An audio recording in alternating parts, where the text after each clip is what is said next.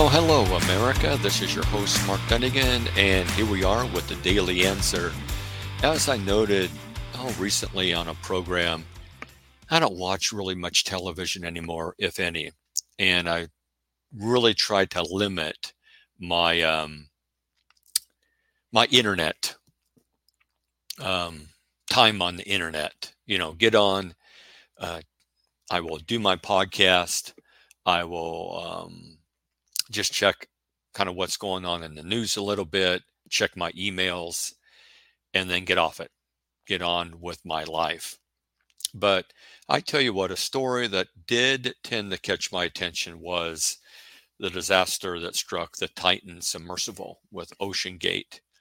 And I don't know, I've been dwelling on that, thinking about that, and I just have a number of takeaways that just kind of stuck in my mind. The first is that with any story, it just seems like anymore, there's a lot of initial speculation early on, theories being tossed about, people making their comments or whatever. There were stories about they were hearing knocking and things like that, that there were people down there kind of, knocking at these intervals. But it's always best to allow the story to play out. And so I guess just with a story like that, just be careful about jumping on a particular bandwagon or a point of view on that earthly story, because I notice as the story gets flushed out, um, some of the initial reporting is not accurate. Okay, we just live in a culture where people are so hungry for the latest information, and where the people writing stuff are tempted not to take their time and not to wait for all the details, but just so they can snag an audience, say something.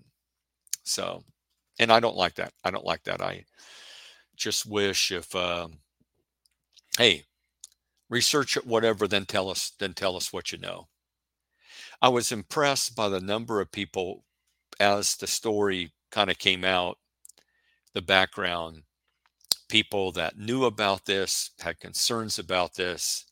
Now, there were actually people that wrote letters, I think, and reached out to the company, say, you shouldn't be taking passengers down in this. It hasn't been tested. It's experimental. We're worried about something like this happening. And yet there were other people that said, I should have said more. I should have done more. And it is, to me, it's an application to us as Christians, is it's always best to speak out, to speak up, especially when it comes to people's souls, the things that can destroy people's souls and their physical lives. Because many of the things that can destroy your physical life equally can destroy your soul. A lot of sins out there can destroy, a lot of attitudes out there can really mess up your earthly and eternal life. I'm just reminded of a statement over in First Timothy chapter 4, which talks about that there is some profit in bodily exercise, but then it says, godliness profits for all things, for the present life and the life to come. Godliness, righteousness, right living, living according to Scripture is going to help your marriage. It's going to help your parenting. It's going to help your mental life. It's going to help your finances. It's going to help at times your physical health. It's going to help your relationships and your friendships, and on and on and on. Probably going to help you in your career too, in your employment, because you're going to be a better, more conscientious employee. You're not going to just be working when the boss is looking. But far more important than that, we can't remain quiet when people are doing things that's going to blow up their life. When we see people like, hey, you hold on that attitude, it's going to mess up your kids. That attitude is going to destroy your marriage. You're burning bridges. Okay, that attitude is going to make you mentally unstable. That attitude is going to condemn you in the end, and that behavior is going to condemn you in the end. So Ephesians 5:11 talks about, do not participate in the unfruitful works of darkness, but rather even expose them. When Jesus appeared to the Apostle Paul in the book of Acts, chapter 26. Jesus said to him,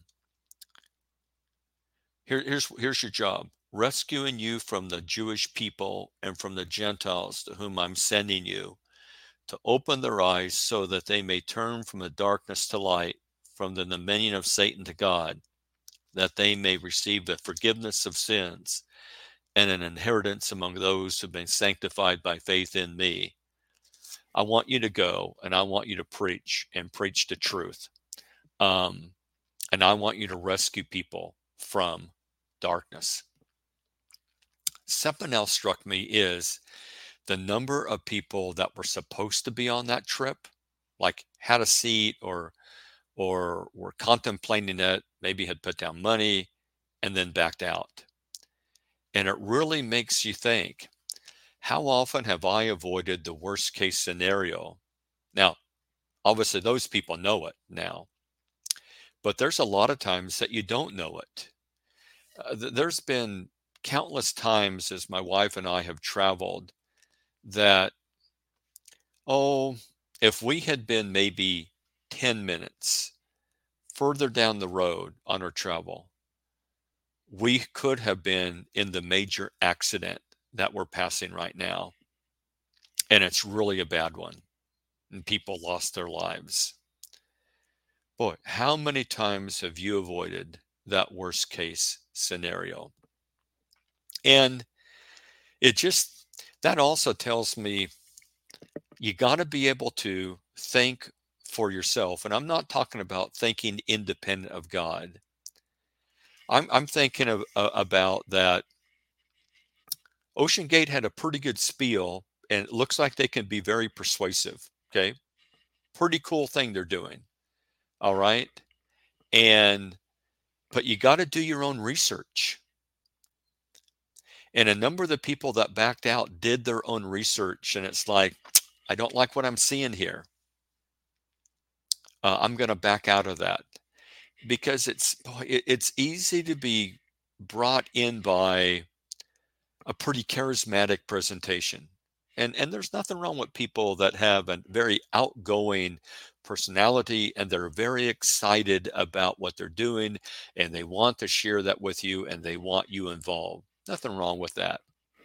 But you got to be able to sort out the presentation from reality. And there's a number of people that did that. The same, we gotta, I mean, the world out there is a very persuasive world. Okay. Satan, when he comes in the garden, tells Eve, oh, life, you eat of that fruit, it's only going to be good stuff. You could be like God, you're going to know good and evil, etc. You could be right there like God, you could be equal with God. That's a very persuasive presentation. But you need to go back and say like, hey, Adam, what do you think about this? And, we know God can be trusted because he created us. Something about this doesn't smell right. This doesn't sound right. So there's something else. There's nothing wrong with saying, I don't trust this. There's nothing wrong with saying, this makes me uncomfortable. This scares me. There are things that should scare us. Um, courage can also be the courage not to do it. Okay, the courage not to do it.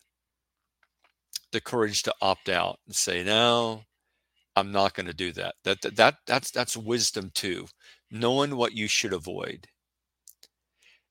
There are risks that we need to take as a Christian, like in sharing the gospel with people and standing for truth. Okay, those are the risks that we need to take. But it's not cowardice to say, no, I really don't want to go in that vessel that's been untested to 12,500 feet. No, not interested in that. That makes me nervous. I'm not comfortable with that. I'm not willing to take that risk. That's not cowardice. Now and then, when something happens, like in this event, it just reminded me that in certain areas, as a world, we are not as technologically advanced as I thought they were as I thought we were in a specific area. My wife and I are always amazed by cell phone dead zones, which are not always out in the middle of nowhere. There are places we drive and we see houses all over the place and there's no cell signal. We're like, well, how do people get cell service here? We stayed with a wonderful couple outside of Monticello, Florida, and that's not out in the middle of nowhere.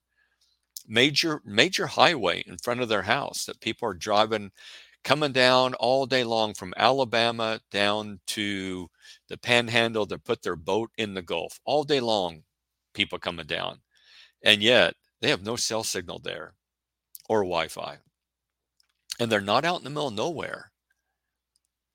And so I'm always surprised by things like that. Like, weren't we supposed to be by this time in cars that were flying? Okay. And so I don't know about you, but I was surprised to discover that even in 2023, the number of vessels in the entire world which can go to the depth where the Titanic sits, 12,500 feet, is like a handful, if that. And I'm not talking about even a full hand. I was just I was just shocked to find out that even our nuclear submarines cannot go even close to that depth. I guess it's somewhat classified how far they can go, but I'm told they can't go anywhere near 12,500 feet. And guess what? The ocean gets a lot deeper. The ocean gets like down to 35,000 feet. I just assumed that there were manned vessels out there all over the place, that could just, people in them going right down to the depth of Titanic, no problem.